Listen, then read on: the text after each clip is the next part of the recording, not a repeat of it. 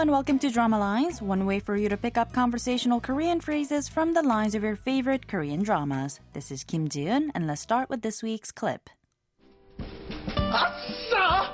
드디어 콜에서 해방이다. 야, 일단 엎어.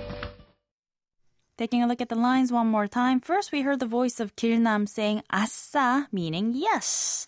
드디어 콜에서 해방이다. Now that roughly meant, finally, I'm free from the call, or I'm not on call anymore. And after that, we heard the voice of Yunso saying 야, 일단 엎어, which roughly means, hey, first, hold him down. This week's expression is 아싸, an exclamation of excitement similar to yes. Let's listen to the clip again. 아싸! 드디어 콜에서 해방이다. 야, 일단 엎어.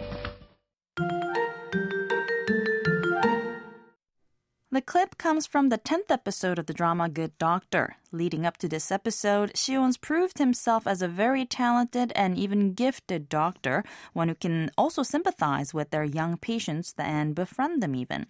Throughout the episodes, many people, both doctors and patients, have come to like him. For now, let's listen to the clip one more time. 아싸! 드디어 콜에서 해방이다. 야, 일단 엎어. 아싸 doesn't mean much. It's a positive exclamation used to express excitement. Similar English expressions include yes, all right, or woohoo. It's not an expression you'd find in the dictionary, but still a very widely used one. Now, taking a look at the expression in sentences, 이기다 means to win, and 이겼다 is its casual past tense statement form. So, 아싸 이겼다 then means, yes, I won. 방학 means school vacation, so a kid leaving school for the break might say 아싸 방학이다, meaning woohoo, school's out. Or a grown-up leaving work on Friday evening might say 아싸 주말이다. As 주말 means the weekend, naturally that would mean yes, it's the weekend.